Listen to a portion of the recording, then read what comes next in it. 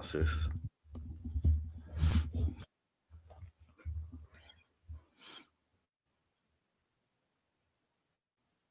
I'm going. I'm live. I'm live, family. What's up? Melanated family. We back. Another Thursday. Me and my sister Sonia Williams Lewis. I didn't see I was live there. Y'all caught me off guard there. You know what I mean? But back with my sister, another Thursday. Last show in Black History Month. Happy to be with you guys today. This is your brother Harrison, the Melanated Combo Podcast, Thursday edition, where I sit down with my sister Sonia Williams Lewis and we talk about, what's going on in the Black community, not necessarily on the gossip side of things, but on the, community advocacy. What's going on in the community? What's going on? How are politics affected us? How we act in the public? How people treat us? We go over all the different news stories pertaining to Black people. And we enjoy it. You know what I mean? And everything is worth a conversation. I know my people are in the process of waking up. I really do feel that. Black History Month aside, I know a lot of people who are finding interest in our struggle, in our movements, and all of this is going to lend itself to us accomplishing our goals, because as much as we talk about people outside of the community, I don't think they're actually going to help us a lot. I think it's going to get changed by, people like me and Sonia and you out there who say, you know what, I'm tired of this, whether it be in my kid's school, whether it be in local politics, whether it be in how I treat my brother. All of these things are important. So happy to be back for another Thursday. My sister Sonia Williams Lewis, the creator of Ascribe Educational Consulting, right? To me, one of the most valuable types of business structures in our economy today. Like, I don't know too many things that are more needed. So everybody, welcome to the show. My sister Sonia. How you doing, Sonia? I'm always excited. You know this. And I'm just like, we have so many things that February 1 is not enough of time to even ever consider Black history to fit into. And so I just challenge people that this is a 365-day journey. It is 7 days a week, 24 hours a day. And I say that because you and I and the rest of us who are highly melanated people, we can't take this skin off. It's not a mask. And because we live in a society that has vilified, demonized, and criminalized Black skin, we have to recognize that this is the game that's being played and be very hyper vigilant around what it means to celebrate Black. Today, I'm wearing my shirt that says, to be pro-Black doesn't mean that I'm anti-white. And let that resonate in your soul, because being pro-Black doesn't mean that I'm taking anything away from the white man. It doesn't mean that we have to operate from a deficit perspective. It just means that we are centering and being proactive about the very people who have been most marginalized in this country. So yes, as we end Black History Month, that's what we need to focus on. That's what we need to focus on. And don't be ashamed, Black folks, to represent your Blackness. Don't let people pigeonhole you and make you feel like you complaining because you talk about Black history. You complaining because you talk about the atrocities that have happened to your people. Frankly, I think one of the biggest problems we have, because it's not about the talking about it part. Like, people don't realize, like anything, any type of indoctrination, any type of program you're studying, any type of philosophy you're studying, once you get to a certain point, it begins to do something to you. And you read and you research and you look, and sub-menu will say, you know what? Let me see what I can do. Let me start right here. And this can be picking up, I always say, this can be picking up trash around your neighborhood. This can be mentoring the young kids in your neighborhood. This can be stop selling dope. This can be treat the women in your better. Like, don't go away to the Malcolm sphere. Like, everybody not finna represent it in that form. Yours can just be, you're gonna start being nice to Black folks. Shit. Let's start there. You know what I mean? That could possibly be. How bad can that possibly be? Because again, the atrocities that we face, all these different political forms, everything that happens to us, these things matter. But how we treat each other, what we do in our neighborhoods, everything matters. That's what I'm learning. So you can't take nothing off the table. Everything is a part of getting us where we're at today. So we need to realize that. So if you listen to this on one of the digital platforms, please like, subscribe, keep watching, leave a comment if you would. If you're watching on one of the digital platforms like YouTube or Facebook, share it to your friends. Share. As you see this shirt I got on right now, this is just a mock version of the shirts that I'm currently making. In the next few weeks, me and Sonia will have Melanated Combo podcast shirts. We'll have some other designs that I'm creating. You know what I mean? Let's support the family, man. Don't be afraid because you're going to wear Gucci on your chest. Come on now. You're going to feel pride in wearing Gucci and wearing Prada. And I'm not one of those black folks that say take that off. Right. I'm just saying shit. Buy this too. You know what I mean? Mm-hmm. Go ahead and have absolutely. I have that conversation with one of my best girlfriends from college all the time. She's like, well, you know, when I want to splurge, when I feel like I've made an accomplishment to, you know, of this in my career, I gravitate towards buying something from Louis. And it's like, girl, you earned it. And why are we shaming ourselves for See the different perspective? Because if I am buying Louis because I don't feel worth anything, right? If I haven't spent the time to work on myself, and when you work on yourself, to me, that's when certain other accomplishments come. If I haven't taken the time to work on myself, then the Jordans is my house. Right. The Jordans is my degree from medical school. It is my hard work. See, that mentality can put you in a negative space financially and mentally. But what you just said is a way to contextualize it. If I'm working hard and doing everything I can, and for me to make myself feel better, to feel like I'm accomplishing something, to treat myself, I'm gonna go buy XYZ. Right. Shit, that's your money. You earned it. But if you're there every week, we may have a problem. It might have a problem. And I mean, even along in that conversation, along that vein, we always are talking about ways that we are lifting up our community. Like, it's super important, even though she might go and shop at a Louis and I might go in and give me a Gucci belt or something.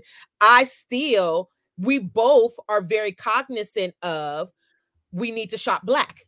And shopping Black, and what does that look like, and how do we keep the dollars circulated in our community? Because at the end of the day, there are certain communities that have a lock on that game. Like, the dollar circulates in their community months before it leaves their community. For Black folks, our dollar circulates in our community less than 12 hours. So it's a matter of just your mentality. Like, I'm never gonna tell somebody who's rich, come dump all your money back into our community. Right. Come give me that's not the philosophy. See, if you care, you'll figure out a way. You ain't gotta like this whole come back to the hood thing. I'm not telling you go live on the grimiest block you grew up in, and you have something in that type of environment that's actually not safe.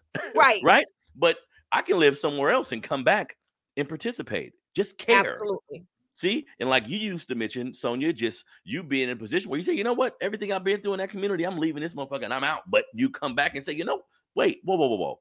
Ain't nothing changed? Ain't nothing changed? You mean that pothole still there? Right. You mean Miss Johnson still living at, okay, so things aren't happening fast enough. And now I got some insight. I got some different worldly views. I can help out. So let's get into it, family. Today, biggest thing we're going to talk about is the FBI has been found again in involving themselves in Black affairs in Denver, where the FBI commissioned some informant to infiltrate some Black Lives Matter protests in Denver. We're going to get into that because that's never stopped happening, but I'm happy we can highlight times that it does so you guys can be aware of it. That'll be what we talk about at the end. And of course, we'll have some Black facts, man. This is Black History Month. You know what I mean? So we can do that. And before this, you guys, anybody who don't know, this is a long road for me. Before sitting here talking, my first endeavor in this forum was creating a website where I talked about Black history. I wrote articles about men that I interviewed, and I had a whole History Matter section. The server crashed, so it was like 100-something articles I wrote, and they all went to hell. But I remember the people, right? And I was like, oh my God. But I was like, you know what? This is the test and the challenge. I'm gonna keep on going. But I remember the people. I remember the articles. I have them all saved. So today we're gonna talk about a couple different individuals from our history, just to give y'all some game. And of course, we got news stories, family. We got things that go on in the news. It's not all the time about the story and the individuals involved, but the principles behind it, the perspective behind what's being said is always something we could talk about, right? So first thing I want to talk about today, Don Lemon. Sonia, now a clip resurfaced from Don Lemon several years ago. So let's make that clear. This is like from 2012 or something. And I know how the internet works, so I'm not condemning this brother for something he said hella years ago. But he came up with a little philosophy on how to fix the black community. You know what I mean? So Sonia, we're gonna listen to his anecdotes for fixing our community, and then we're gonna dissect, you know, how viable are these things? Because what I have a problem with, I'm getting to the point where these black people who speak to me on TV, I don't know any of them. So some of them, and I gotta admit, I gotta put Don Lemon on this list before I click play. I don't know about him. Like, I don't know where he stands. You know, he hasn't been clearly standing on our side. So when I hear him talk, I don't know if it's a love conversation or a hate conversation. I always say that. If you condemn us with love and you black, let's have that convo. But if it's for political reasons, political gain, or to benefit you personally, or just to get views, I'm not rocking with that. So let's take a moment and listen to what Don Lemon thinks. Okay. Here we go, y'all. Hold on. Because black people, if you really want to fix the problem, here's just 5 things that you should think about doing. Here's number 5. And if this doesn't apply to you, if you're not doing this, then it doesn't apply to you. I'm not talking about you. Here's number 5. Pull up your pants. Walking around with your ass and your underwear showing is not okay. In fact, it comes from prison when they take away belts from the prisoner so that they can't make a weapon. And then it evolved into which role a prisoner would have during male-on-male prison sex. The one with the really low pants is a submissive one. You get my point? Number 4 now is the N-word. By promoting the use of that word when it's not germane to the conversation, have you ever considered that you may just be perpetuating the stereotype the master intended, acting like a nigger? Now, number 3, respect where you live. Start small by not dropping trash, littering in your own communities. I've lived in several predominantly white neighborhoods in my life. I rarely, if ever, witness people littering. I live in Harlem now. It's an historically black neighborhood. Every single day, I see adults and children dropping their trash on the ground when a garbage can is just feet away.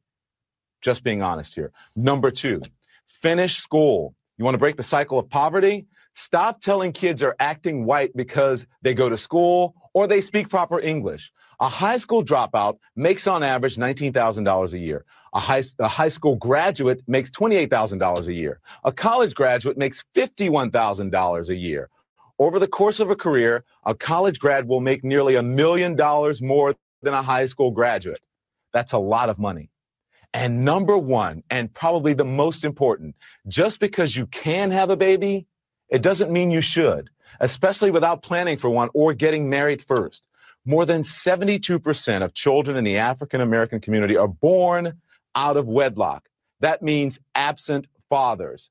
And the studies show that lack of a male role model is an express train right to prison. And the cycle continues.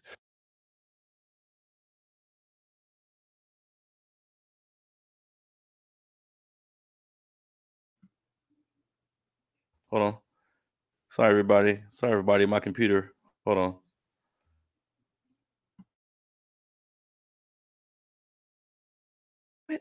God damn it, Harrison. All right, there we go. So, Sonia, that's a lot to unpack right there. So we see the brother Don Lemon.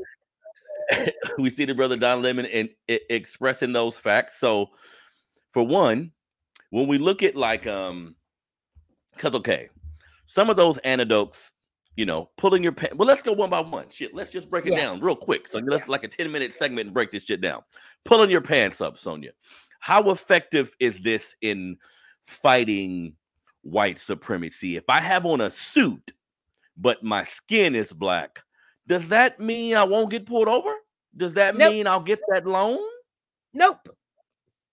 Okay, so because slaves, we're gonna break down each point just to give you guys some context. Slaves were hung in suits, right? Yes. So how you dress, how you speak. To me, if a person is racist, if they have a particular feeling about people that look like me, they're just waiting for an excuse. How I To hurt dress me. won't really have anything to do with that. So that's one. Another one. If he just mentioned saying the N-word. I personally say the word nigga. I know a lot of black people who don't. I don't have Right. a problem with you if you don't.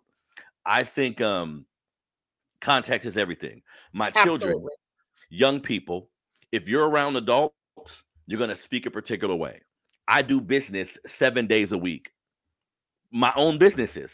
I'm not walking in the room. I'm not going to do a notary with a customer in a white household, a Mexican Right. household, a black household. I'm not going in there and say, "What's up, my nigga?" Right. It's inappropriate for the moment.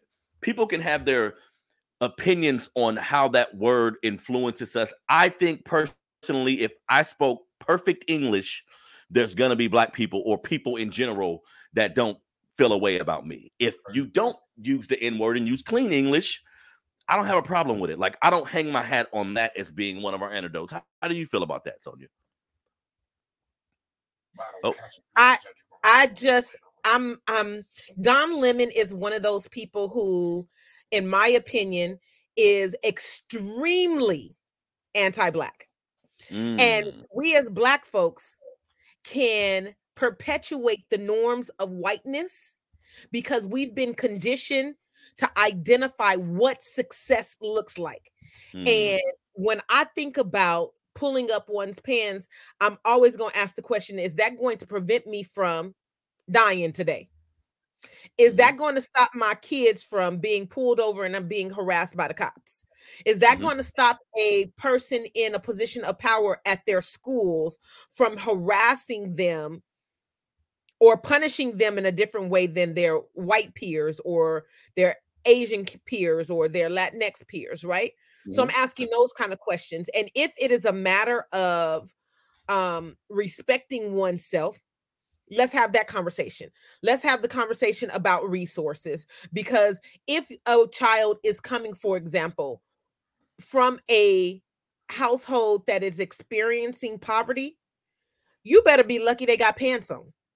And if I can only afford to make sure that the pants, the shoes, the shirt is on their back, and I might not have an extra $10 for a belt, right? And I'm just being general in my quantification of what the cost might be, right? I'm making sure that they got pants, a shirt, and some shoes on. They might not have socks on either, right? They might have a limited amount of underwear to wear underneath. The extra things might not be a priority. So we need to have that conversation. I am one of those people in the black community who I didn't grow up in a household where the N-word was heavily used. So I defaulted to modeling what my parents did. And I don't use it on a regular basis. But I will tell you, my best friend, who we are both very highly college educated, uses the N-word a lot. I just had a conversation with her today. She's in New York. And I think it's a matter of culture. I think it's a matter of what hood you grew up in. Come on now. Even though I grew up in Oakland and in Meadowview and in Compton, I still, because it wasn't something that was used highly in my home, I default to not making it a habit. When I am with my girlfriends who do, or with family members who do, yeah, it might be a word that slips out here and there. I probably can count on two hands how many times a year it comes across my lips. However, I'm not going to condemn my brothers and sisters for using a word that, in my opinion, has now become cultural colloquialism. We have to be very sure about what we're saying and how we're saying. Like you said, it's the context of. Yes. I don't personally, and these same individuals that use the N-word, in my community, in my family, like you, don't go into business meetings. We know how to code switch. We are masters of that. Yeah. Our slave ancestors knew how to bow their head in front of master. And when they got back to the slave quarters, they knew how to be like, I want to fuck master up because he did X, Y, and Z today. You believe the master's son, who's only 6 years old, said that I deserve a whooping. And you know, that kind of thing. So we've mastered how to code switch. Yeah. I stand very firm on my observation of Don Lemon in him being very, he bastardizes Black culture in a negative way that oftentimes gives white folks permission to say, only if you did this, or make it gives them permission to make the excuse or justify how they treat us. And I say that's some bullshit.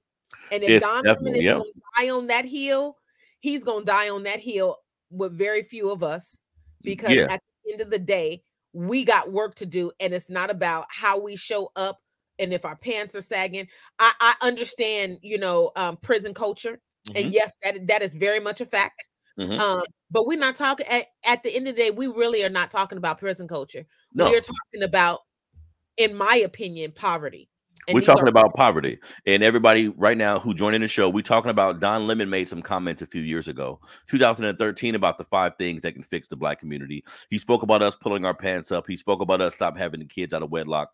He spoke about us stop saying the N-word. He spoke about us cleaning up our neighborhood, all these different things. But as Sonia just mentioned, if a Black man or woman comes to me and they're expressing an inside conversation, meaning we're not going to talk about no white folks at all. What can we do to make things better? What can we do to improve our families?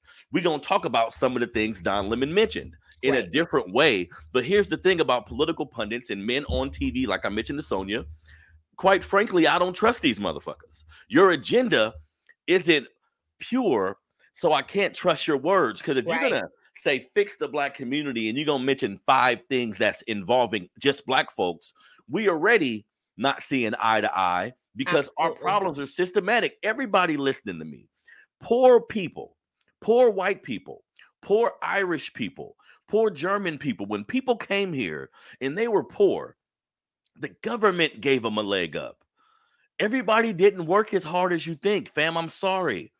I know. And look, shit, I know white people today that's living in a house or got access to a house that was given to somebody in World War II or World War I, when the GI Bills was not going to Black people. The shit we were shut out of still affects us to today. I'm sorry, that's the fact. I don't want to. People always talking about complaining, and we complaining about something. I'm not complaining about shit. A lot of my ancestors didn't own homes because they didn't see it as a possibility, man. Right. You see what I'm saying, Sonia? Right. So this is disingenuous at its best, but we're going to break it down. So, Sonia, when we talk about single motherhood, right? This is a hot topic in our community. We know that because some of these is American problems. Like, let's just take Black out of that. Any human in America who has a baby at 17, if you don't come from money, there's going to be a strong financial burden. Yes. And then there's going to be a maturity gap that happens whether you have money or not. Yes. But if you're Black and you come from downtrodden environments where there's no hope and it's despair and you're criminalized, well, yeah, maybe I'm going to have a little man. And see, this is the thing. I'm defending my people because fuck what Don Lemon talking about. Right. I talk to my people about, hey, let's figure out how we going to have these babies differently. But that's in love. Fuck what he talking about. That's not a love conversation, Sonia. No, it's not a love conversation. And I oftentimes say that we have to, again, these are poverty issues. So while the numbers might be high for Black people when it comes to unwed pregnancies, other communities have access to medical care that's going to prevent them from having pregnancy, right? So if we're going to talk about equity and making sure the playing field is even, then make sure that every little Black girl has an opportunity to go to an OBGYN when she gets her period, that she understands the ramifications of having sex. I can remember not having the sex talk in a very detailed manner where I didn't feel confident that if I had sex with this boy, that this wouldn't happen. All I knew is that my mama said, you come home pregnant, you're going to be homeless. So to me, it was like, I'm going to hold on to my virginity for as long as possible. With that being said, that still didn't prevent me from potentially becoming a single parent, because I still could have been raped by anyone in this in our community, Black, white, or other, right? We hear about stories all the time of women having to go and have abortions because they were violently attacked out of community and in community. So relationships always don't protect us. We have to be very hyper vigilant about these conversations, because at the end of the day, whether or not I have an opportunity to protect my womb, which isn't a man's, I might ruffle some feathers. My womb, my 17-year-old granddaughter told me when Roe v. Wade was being overturned last year, she said, a man shouldn't even be having this conversation. And the only people who should be able to vote on this topic are women. My 17-year-old granddaughter, who was 16 at the time, made that statement. And she doesn't have all the facts, right? She's not a lawyer. She's not a judge. But in her mind, it was like, this is a woman's body issue. So why are you, Don Lemon, one who does not have the experience of having a period? You cannot carry a baby, and you probably have not, he doesn't have children, not married. You have no qualifications to have this conversation. Doesn't like women. Which I don't mind, but it's a part of it's we have to include that. So he's completely speaking from ignorance. And yeah, there's some truth to people should put themselves in the best position possible to have children. People should. And I'm Black, so I'm gonna say, yeah, my people should. But the fatherlessness in the home, this is a cycle that's been created. Don, come on. Single parent home from the slave plantation. It was created just like plantation. And yes, some of this shit that go on in our community is on autopilot now. You don't have to. Epigenetics is part of our DNA. Come on now. We watch grandma go through this. We watch grandma have baby daddy number 3 because the government system said that you couldn't have daddy in the house.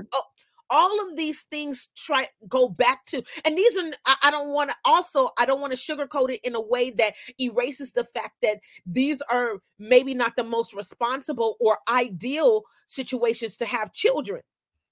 But people fall in love and think that, this is going to be forever. I don't know. I don't know too many people too many women who say, oh, let me give of myself to this man and hope to have a baby with this man.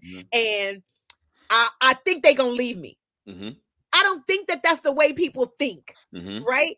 And so if that's the case, if women are not thinking from that perspective, and the goal is to have longevity in relationship and hope that it works out, and hope that the father of this child, I don't like the term baby daddy and baby mama, but hope that the father of this child, likewise, the mother of this child, is responsible and stays on the scene. I don't know too many mamas and daddies who's like, I just went into this willy-nilly and if it happens. And on the flip side of that, I also want to say that there's no perfect situation to have children. Like, I hear people, I hear successful career women all the time being like, I can't have a child now. I'll be like, girl, you're going to get too old and them eggs. You're going to have to just do it. And, and being in a career and putting yourself in a certain position, that's a part of it. Because this is about money. So again, Don Lemon is just taking the wrong approach. We don't trust you, bro. So how you come at us, you on the opposite side of things, in our opinion. Because in love, if I have a 16-year-old son, 15-year-old son, I've had 4, about to have 5, I'm not gonna say, Yeah, go ahead and have a baby. Right. My warnings and how I tell him to approach life is gonna be a certain way. Right. If you whatever you end up doing, we gonna handle it, but it's gonna be in love. Like Yeah. what he And was let me doing. just also say Yes. that this is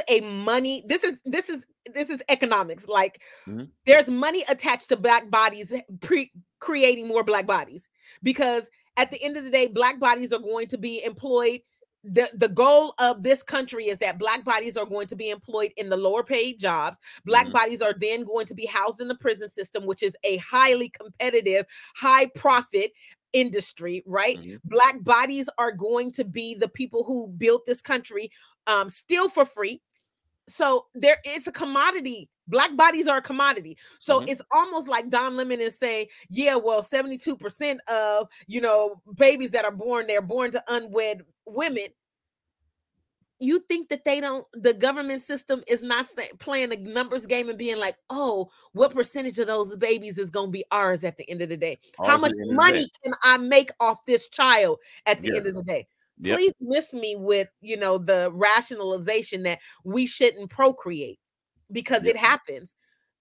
Yep. And that's not to even factor in the amount of fathers who don't live with their kids, but are active. And CDC released studies saying that we are the most active. How about that? Homework, we don't hear taking you to the park. Right. He's not celebrating that fact. There have been multiple studies, Harvard studies, Stanford studies, CDC studies, that Black fathers are the number one engaged, involved, and present, whether they live with the child or not, in their children's lives, regardless of what a court order says, regardless of how much child support you got to pay. They are the most active in their children's lives.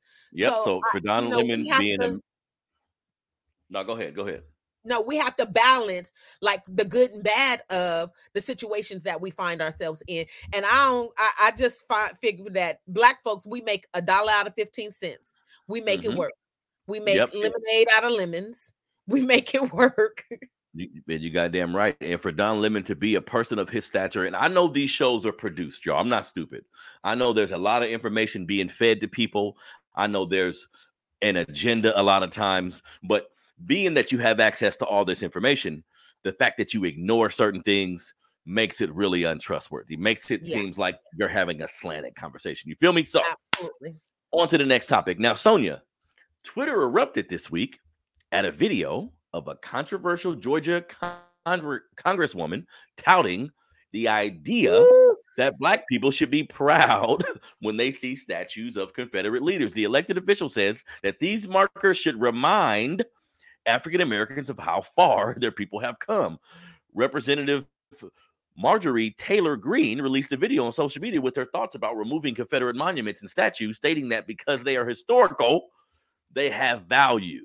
So that's so goddamn funny to me. So how do you feel about that, Sonia? We see all these Confederate monuments around our country, knowing damn well this is like, what'd you say? I said, you see the look on my face. Sonia? Like Marjorie Taylor Greene is, right. She is the woman from back in the 1800s who was like, kill a nigger a day, hang them and throw them their asses in the street. She is the equivalent to that. She is equivalent to the white woman who screams rape. She is equivalent to the message that was sent around this country to make sure that we went into a civil war. She also said this week that the red states should divorce themselves from the blue states. And if a person was to move into a red state, that they can't vote for 5 years. Marjorie Taylor Greene is an ass backwards country bumpkin who has she doesn't have her pulse on what the needs are of this country. And even if she were to ask the people who are constituents in the state that she represents, poor white people would see that there's some ass backwardness in her message. Because at the end of the day, if we decide, the reason that there's an attack on Black voters and the Black community so heavily when it comes to voting and politics is because they recognize the power. We have the highest percentage of voting bloc in this country. And so with that being said, we cannot be discounted. But what they will try to do is gerrymander us. What they will try to do is redline us and change them district lines. What they will try to do is hinder us from voting. And so this is just another scheme. This is more propaganda that goes in line with Make America Great Again. It's the old notion of we got to go back to. And so when we're talking about these monuments in particular, if we're going to talk about monuments, then we got to talk about Black history, because we got to talk about the get back, right? And so we can't have it both ways, Marjorie Taylor Greene. If we're going to talk about Lee and his Confederate Army, we need to be talking about Nat Turner when he was rising up and saying, I'm going to kill these mofos if they come at me one more time, and I'm going to get all my brethren to kill them too. Yeah. It has to be balanced. And she's not doing that. And so, no, we don't need Confederate monuments.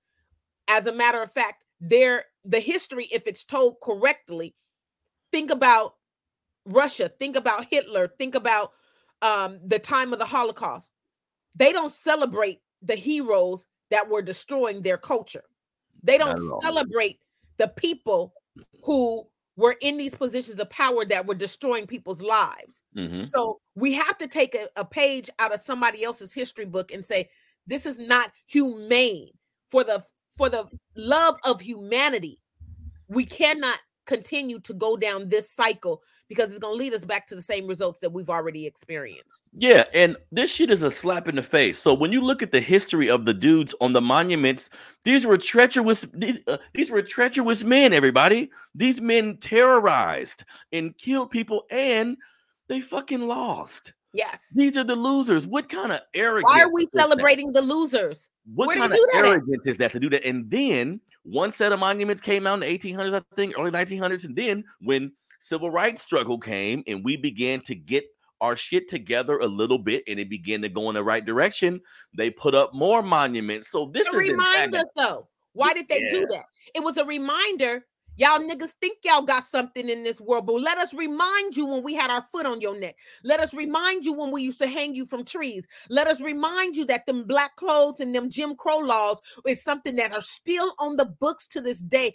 Every municipality all over this country in every state still has old laws that are perpetuating white supremacy and making sure that the losers are celebrated. Yep. And these laws, these monuments, all of this is like the antithesis to a white shooter. This is like heroism. This is like putting him in a position mentally where he feel like, okay, I should be doing this. Like, we don't realize this. And Donald Trump and so many presidents have played into the propaganda of racism, and at the cost of real people's lives, though. You see, because Don Lemon got this punk ass list about what black people need to fix. Create the white list. Right. If you create the white list, tomorrow you won't have a job, bro. Because not only will he not have a job, he won't he will be erased. There'll be no need for him. Significance. Think about the people who do watch Don Lemon, right? Yes. And the folks who are connoisseurs of that TV, that network. They don't look like us. We ain't getting our news from there.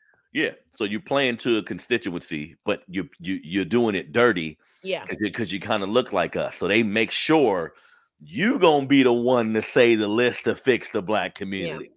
They're not gonna let your white co-host do it. They're gonna let your ass do it. You know what I mean? Absolutely. So that's horrible. And this lady is tone deaf, and it speaks to the mentality of a lot of white people, and just think she has a small amount of power. She's in politics. This motherfucker can make decisions. She can make. We have a person with this mentality that can make decisions. That's amazing, right? So yeah. She on some bullshit, and we know it. And yes, all the monuments should be leave it up. Put one of Mansa Musa right next to it. Right. Let's go tit for tat then. Okay. Right. Let's put a statue of all the inventors that made everything. Y'all can't. Because shit, all y'all invented was the damn patent office. To steal it and take credit and capitalize off of and profit. Yes. You're damn right. You're damn right. All right. Last news story before we get to our black facts for today. Last news story. So in Denver, I want to read this to y'all because COINTELPRO is something that took place in the 60s. And black people have always argued me down when I've written articles about black people in the civil rights struggle, in the black movements who've been bombed by the government. All these different things have happened. Everybody tells me, hey, man, that's the past. That don't happen no more, right? Well, a podcast was released where a journalist named Trevor Arison produced a podcast called Alphabet Boys. In this podcast, he claims that in 2020, a gentleman named, let me get this gentleman's name real quick here. Hold on one second. A gentleman's name, he basically infiltrated the Black Lives Matter movement in Denver. Let me get his name real quick. They hired him. He was an informant. They hired him to infiltrate the Black Lives Matter in Denver. Let me get his name. Hold on one second. Adam Windecker. Michael Adam Windecker II. Michael Adam Windecker II was an FBI agent in 2020. He was sent to be involved in Black Lives Matter's protest in Denver, right? He was basically trying to coerce and hire activists to participate in like an assassination even. Now, this is all claimed by this journalist who, in this podcast, he has like 10 episodes where he goes over FBI documents and goes over all the information. So when we see this type of infiltration, being that you were someone that had a front row seat to the protest here in Sacramento when Stephon Clark was assassinated, right? Yeah. So talk to me about the infiltration of our movements and how it's never went nowhere.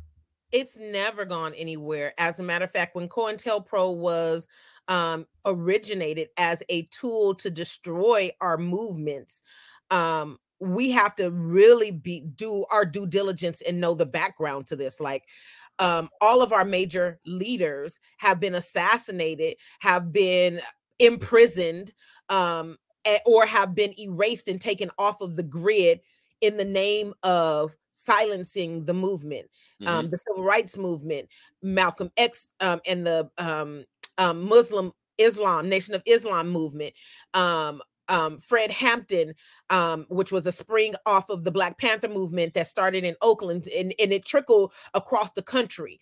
And so, because I have a degree in history, one of the things that I was insisted upon for me to mentally check off why I was intentional about joining the Black Lives Matter movement here locally.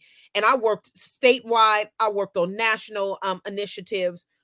We had trainings about COINTELPRO. We had trainings to identify people who were just show up on the scene and they were kind of iffy. This is such a touchy subject for me because I can remember at the height of the Stephon Clark movement that the reporters were coming to myself and other lead figures around this state. And the word on the street was there was this list and that my name was on this list. And it made me feel a certain kind of way because I know for sure that I was traced and trailed by the cops on a regular basis. Like when strange white men who I don't know and I'm walking down the street and they say your name and you looking like, you don't know me. How you know my name? You know, when folks who you know have been identified as being part of the Proud Boys or these, you know, these racist organizations that are here and they come out the woodworks and they know your name.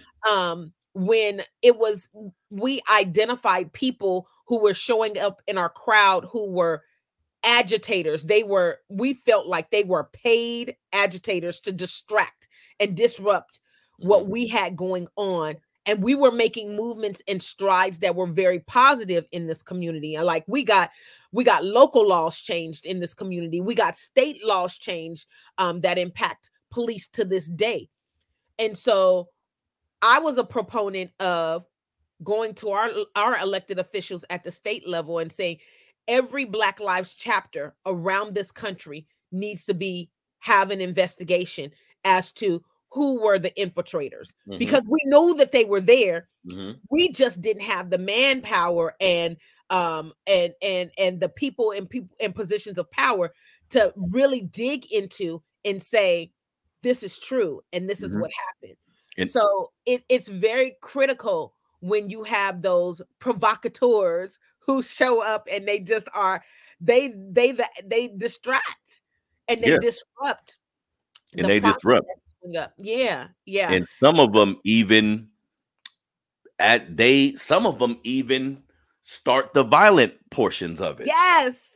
Like the young man we've seen in Minnesota, but beyond that, some of them have the rock in their hand and they busting out the window. Yes. They creating the moment where everybody needs to run a certain direction, right? Yes. So, and this is all really weird to me, Sonia, because we talking about a people for 50, 60 years now. We've been marching and protesting simply to make things fair. Yeah. In the government, instead of using resources to say, you know what, the community this happened in, we're going to put resources into the children of this community, right, so things can change. We're going to really care about it. We're going to stop arresting their fathers and doing all this nefarious shit. Instead of putting money into that, you want to put money into hiring FBI agents to infiltrate our movements. And like this report was saying, possibly use some of our soldiers to do your dirty work. You know what I mean? Right. I mean, think about the number of people who have come out of the woodwork who can testify to being turncoats to Malcolm X. Yep. Think about the number of people who were plants in the room that shut down the momentum of the Black Panther Party. We would not have free breakfast and free lunch programs across this nation had it not been for the Black Panthers. Yep. Like, I mean, when I think about that kind of stuff, when I think about Angela Davis having to defend herself because there was never going to be a lawyer willing to put their life on the line, their career on the line to defend her, so she defended herself. When I think about my sister hero, Assata Shakur, who finally got some white folks to help her get to Cuba.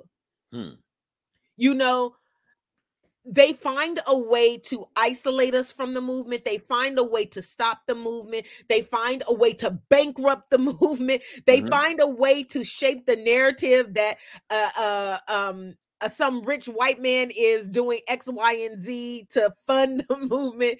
They find a way to say, oh, the leaders of these movements are getting rich off the movement. I ain't received a dime from BLM. None of my comrades in the movement received a dime for the movement. We were fabulous, beautiful, intelligent human beings who were doing work in our communities before these movements, before these incidences took place. And to assert that Black Lives Matter, or any other movement for that matter, bubbled up off of the Black community is a far-fetched from reality. And we have to be very clear that these provocateurs, that these I call them hired hitmen, because you are trying to kill the spirit of people who see the cracks in the system. And all we are asking for is change. All we are asking for is equity. All we are asking for is to be treated with dignity and respect.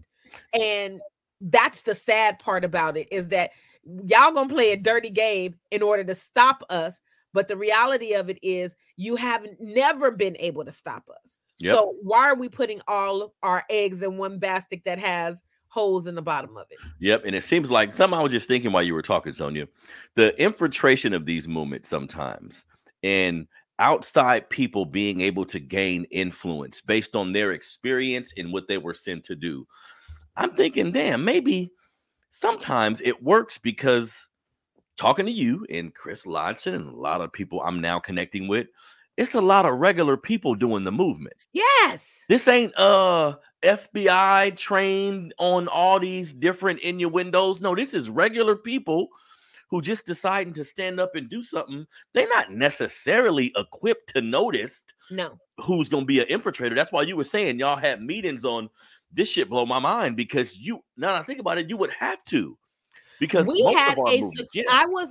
I was blown away. I came in very naive to the fact, and not naive is the wrong word. I came in very like, I know that we have to do this work, and I'm gonna show up to do this work, but are they really gonna fight us from doing this work? Like, we heard the stories from back in the day. We like, that's changed. No, we had a security culture that was on point. Like, for real, for real. When we had meetings, you got to, your phone goes in, turn your phone off. We put it in a basket. We put it in a microwave because we know that our shit was getting tapped. When we have meetings, we are identifying people who are going to be on point for security. And everybody had to be trained in security, because what if somebody got caught up by the police or by a provocateur or and they had to go and not be present in that position of security. So somebody had to fill in, and we had to have enough allies, right? White allies or non-melanated allies who would stand up in those moments to be on alert for who looks out of place, who hasn't been here before. And they have to have the guts and the wherewithal, the confidence to approach said individuals and make sure that they legitimately are here and involved in. Like, part of our security was that if someone wanted to join our chapter, we did background checks on people. Like, for real. We was not playing with you just showing up and being like, oh, I want to be a part of the movement. Hey, tap on me. No, we ain't no tap you in just because we need bodies. No, it don't work that way, because you jeopardizing not just me, you jeopardizing my whole household. You're jeopardizing my children's safety at this point. So we had a whole, I mean, I'm so grateful for what I learned during that time of being associated with BLM. But it is not surprising, because I can remember times before BLM when I was in the streets fighting after Rodney King was beat. I was one of those college students who shut down the Bay Bridge after, the officers were acquitted.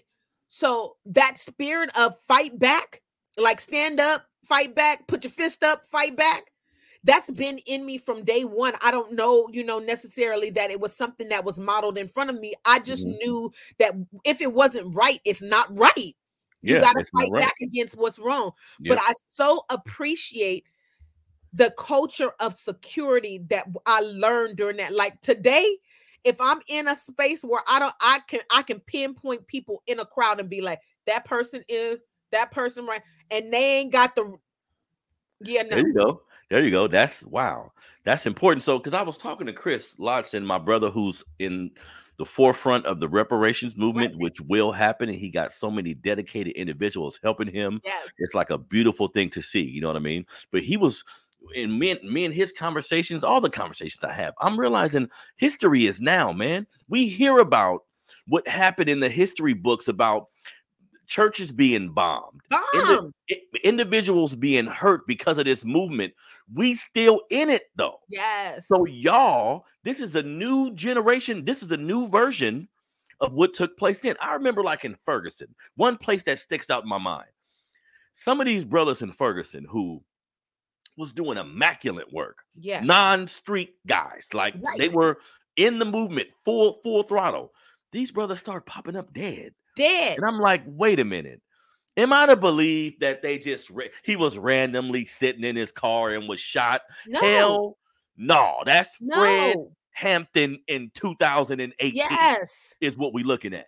You see what I'm saying? Ferguson is what spawned the movement of security in BLM all over this nation. Like, we had a convening and all of the leaders were brought into one space and being like, are you experiencing this? Are you experiencing this? Okay, we have a solution because we got folks on the inside. And so remember, we've had conversations about, yes, all kinfolk ain't skinfolk, but we also have to gauge the capacity of people who might not be willing to put their body and their lives on the front line for the movement, but they got inside seats in the state house and in these county buildings, and they know what's coming down the pipe. That email is going out to everyone in that office saying, oh, we got this, that we know that this protest is going on and we letting our people off early. So I would get calls because I'm connected on various levels of our city engagement. And so people who trust me would call me on the under and be like, they letting us off work early today. We know that they are going to close city and county buildings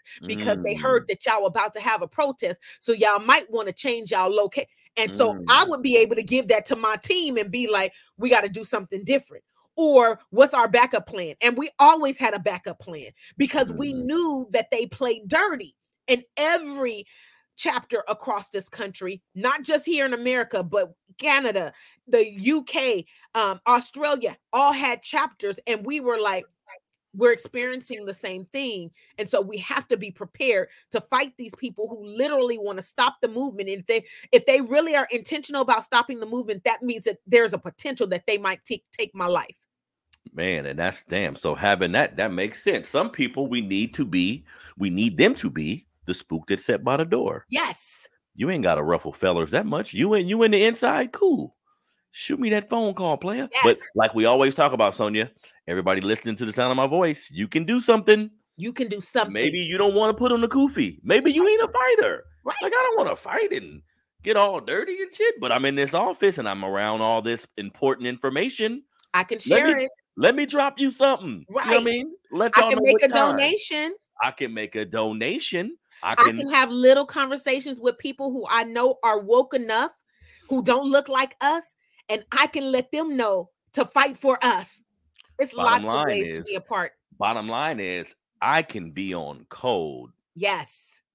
With my people. Yes. That's all we asking for. You feel me? And to wrap this conversation up, talk about COINTELPRO, the intentional disbandment of our movements. And then America has the audacity to have a problem with Crip and Bloods. Right. How dare you? How dare you? You know why we have Crip and Bloods? Look, Sonia, let's go there real quick. You don't disrupt the you don't disrupt the movements in the 60s. You let the Black Panthers live. You don't kill Martin. You don't kill Malcolm. Imagine the world. No Crip and Bloods. Imagine the world today. Disciples for them.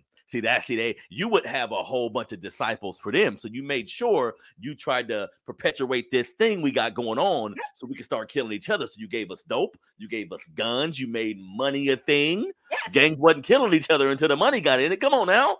They wasn't worried about guns until they had to protect the money. Yeah. So y'all some crafty motherfuckers. How dare you? That's why when I say some of these conversations, y'all need to mind y'all business unless you finna cut the check. You can't create the problem and come in like, wait, how can I help? Right. Back the fuck up or cut the check. God damn it.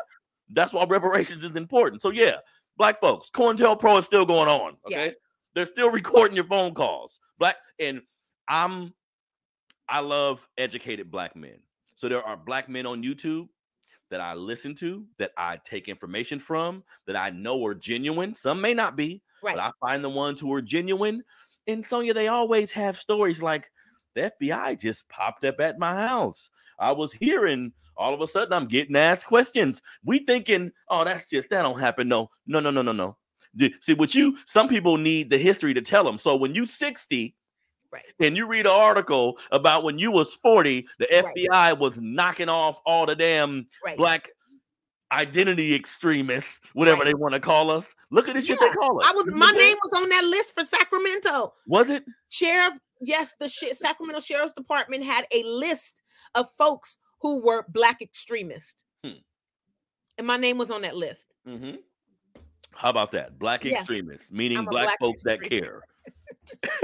Meaning Black folks that care. All right. So being pro-Black. Being pro-Black means we got to get you, meaning you hate white folks. They need to stop that shit, man. Just because I say I love me, I'm going to wear this shirt. But I don't want to harm you unless you come in with that bullshit, right? We can shake hands and be nice, but be respectful, and I will too. Now, on to the Black Facts. That's it for the news stories and the topic for the day. On to the Black Facts. It's Black History Month. Me and Sonia do this, you know what I mean? And I like having a partner on the show with like the same ideology. I can like send her something and she may have to look it up a little bit, but not really. Because what we do is like, these things actually interest you. In the month is just a way to kind of talk about it, but these things interest you anyway. So, Black History Facts for the month. Today, I want to talk about, because we know of the boxing industry in America, right? The perpetual racism that faces boxers. We talk about Mike Tyson, talk about Floyd Mayweather. Those are newer boxers. We talk about can't think of the other brother name right now. Jack Johnson, right? All these are individuals who, because they can knock out white men and show a level of bravado and they're real brute, America don't like them, right? But before all of them brothers, it was a brother named Tom Molyneux. They spell his name several different ways, but Tom Molyneux, the Moor. I like his name because they called him the Moor. Yeah. So y'all black folks realize Moor is equivalent to being black. That's the way they phrase it, basically. So, by all rights, Thomas Molyneux should have become recognized as the first world boxing champion from the United States. Born in 1784 to parents enslaved by a wealthy Virginia plantation owned by the Molyneux family, Tom was given as his name because of his size and strength. He was selected because, Sonia, early in the plantation days, they would have like prize fighting matches where the slaves would fight each other, damn near to death sometimes. Like, it was really brutal the way they did it. But this brother is a great story because he was able to take these prize fighting engagements. He was able to win his freedom, Sonia. So from prize fighting against other slaves, he was able to win his freedom. He moved to New York, where he engaged in a number of successful prize fights. He eventually went to England because, as we know, America has a grip on a certain type of racism. Yeah. So other countries, even to this day, they don't really see, they have racism, but they don't really see us the way Americans do. So you're able to go to different countries and get love that you wouldn't get here. So he had a successful boxing career. The brother ended up dying like in England or something like that. But talk about that for a minute. So you're like, before all of the great fighters that we're aware of, Muhammad Ali, all of them, we had Tom Molyneux. Yeah. The amazing thing about his story and how he was able to buy his freedom was a revelation of, okay, I see my wealthy Virginia family, right?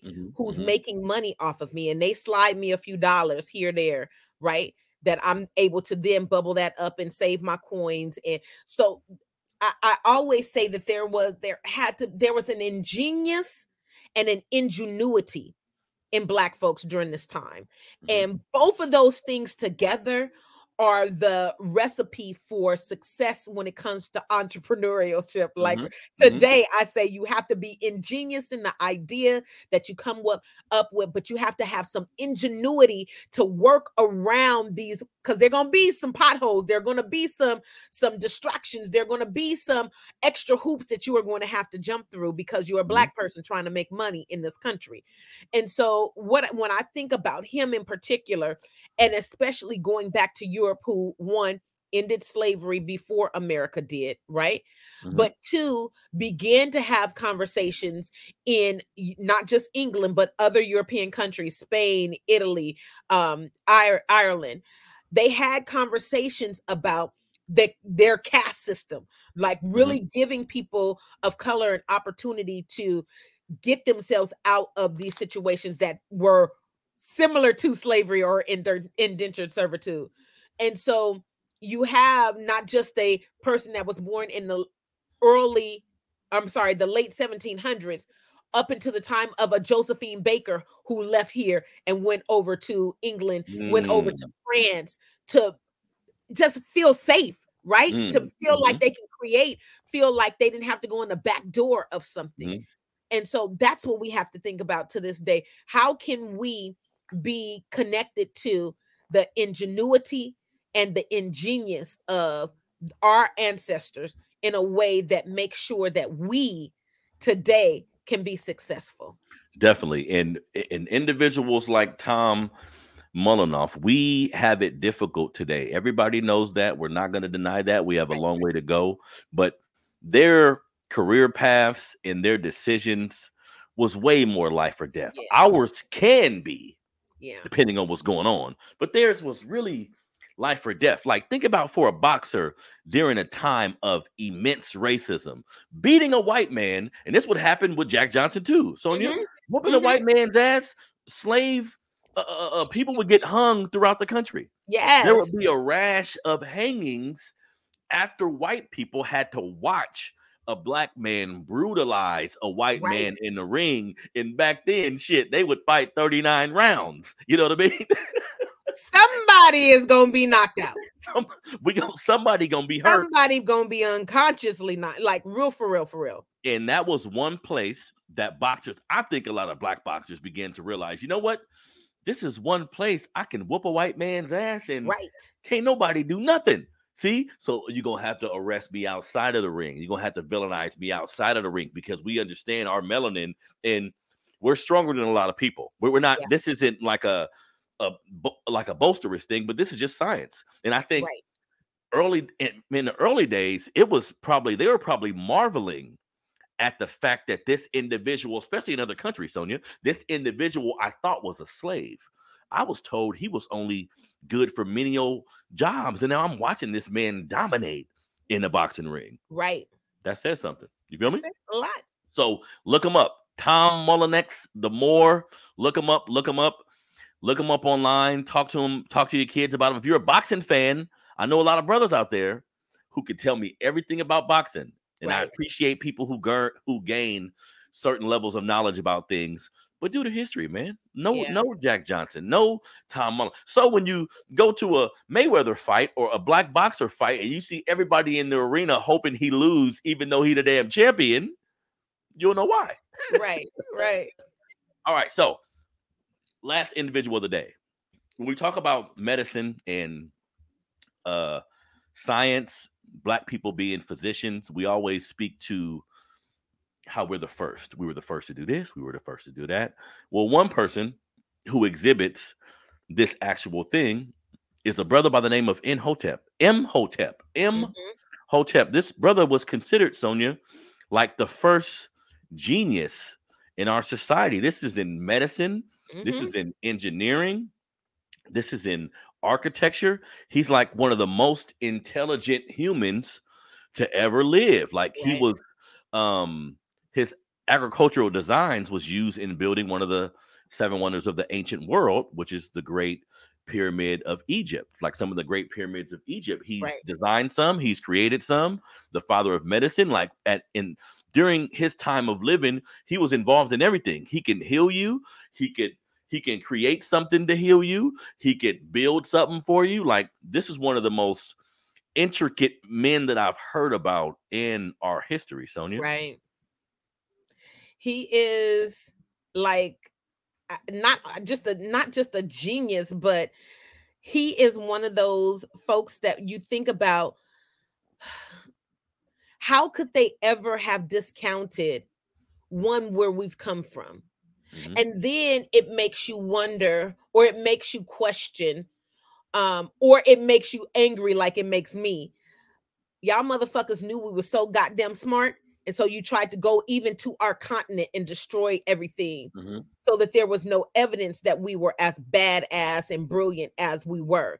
And we know that the melanated gene is the dominant gene.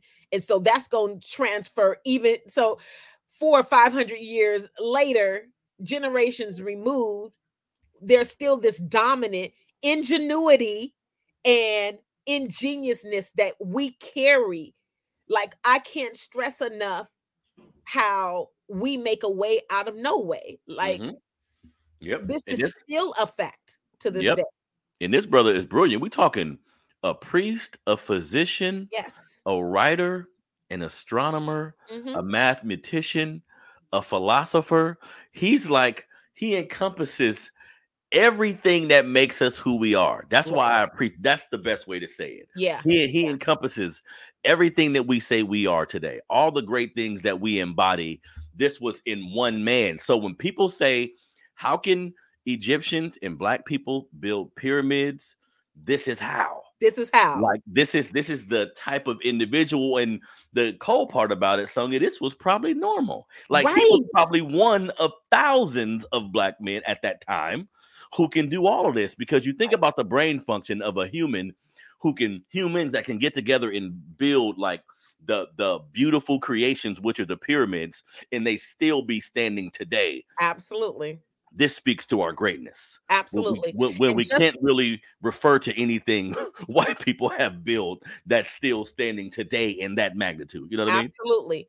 And just for some historical background, Egypt was the name that the colonizers have given the area of Kemet, because they wanted to whitewash the greatness that came out of people who were able to build pyramids, people who had the universities, people who had created the mathematics, people who had several languages and written language, which was not happening in the caves of Europe. I just have to tell the truth about, like, there was a whitewashing of African history, even to this day, where Egyptians don't identify themselves, modern day Egyptians don't identify themselves as part of Africa. And if you don't consider yourself part of Africa, then you're not African, So Kemet, and it's spelled KMT or KEMET. That was the original name of a people who were so brilliant. And like to your point, this was every day for everybody who was from that area. And this is why we have to recontextualize our traditions and what we believe in, because this country has renamed so much shit.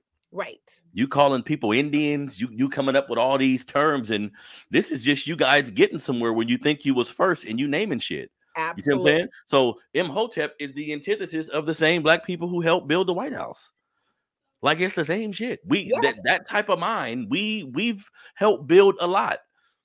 From our home country to all the shit you look at in this country as well. So do your research on Imhotep for this Black History Month. Teach your kids about him. You got a kid who's struggling in math. You got a kid who wants to be a scientist or wants to be an astronomer or any of that. Refer them to this brother.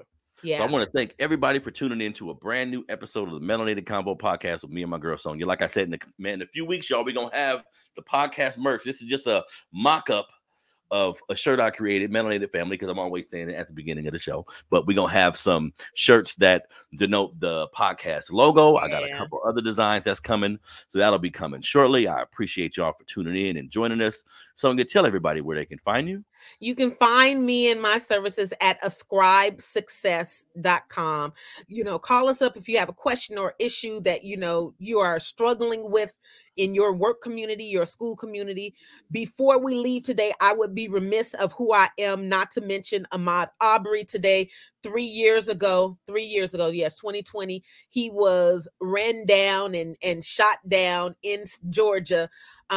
Today, 3 years ago. Thank God the egotistical white man who was in the second car, who was videoing the whole thing, that his lawyers say, "Oh, here's proof that you were just defending your community. Put the video out." Thank God that the video came out a month after he was murdered, and his family kept on saying, no, let's figure out what happened. But today, 3 years ago, Ahmaud Arbery, may he rest in heaven, and may some of y'all brothers have the courage to go out and run in a white neighborhood tomorrow because of Ahmaud Arbery. There we go. That's legit shit right there. The fear of Black existence and Black bodies. Definitely. So RIP to that brother, and we continue to see our brothers perish in this way, and we're going to salute them and treat them as ancestors now, you know what I mean, and keep the fight going in their name. You feel me? So this is your brother Harrison, Melanated Convo podcast. Thank you, everybody, for tuning in. Please hit the like button, subscribe to the Melanated Convo on YouTube. We do this thing every Tuesday and Thursdays. My sister Sonia is on the Thursday show, 7 p.m. Pacific Standard Time. Join us next week. By next week, we'll have those shirts available too for everybody if you want to purchase. Thank you for tuning in to another episode, y'all. We out.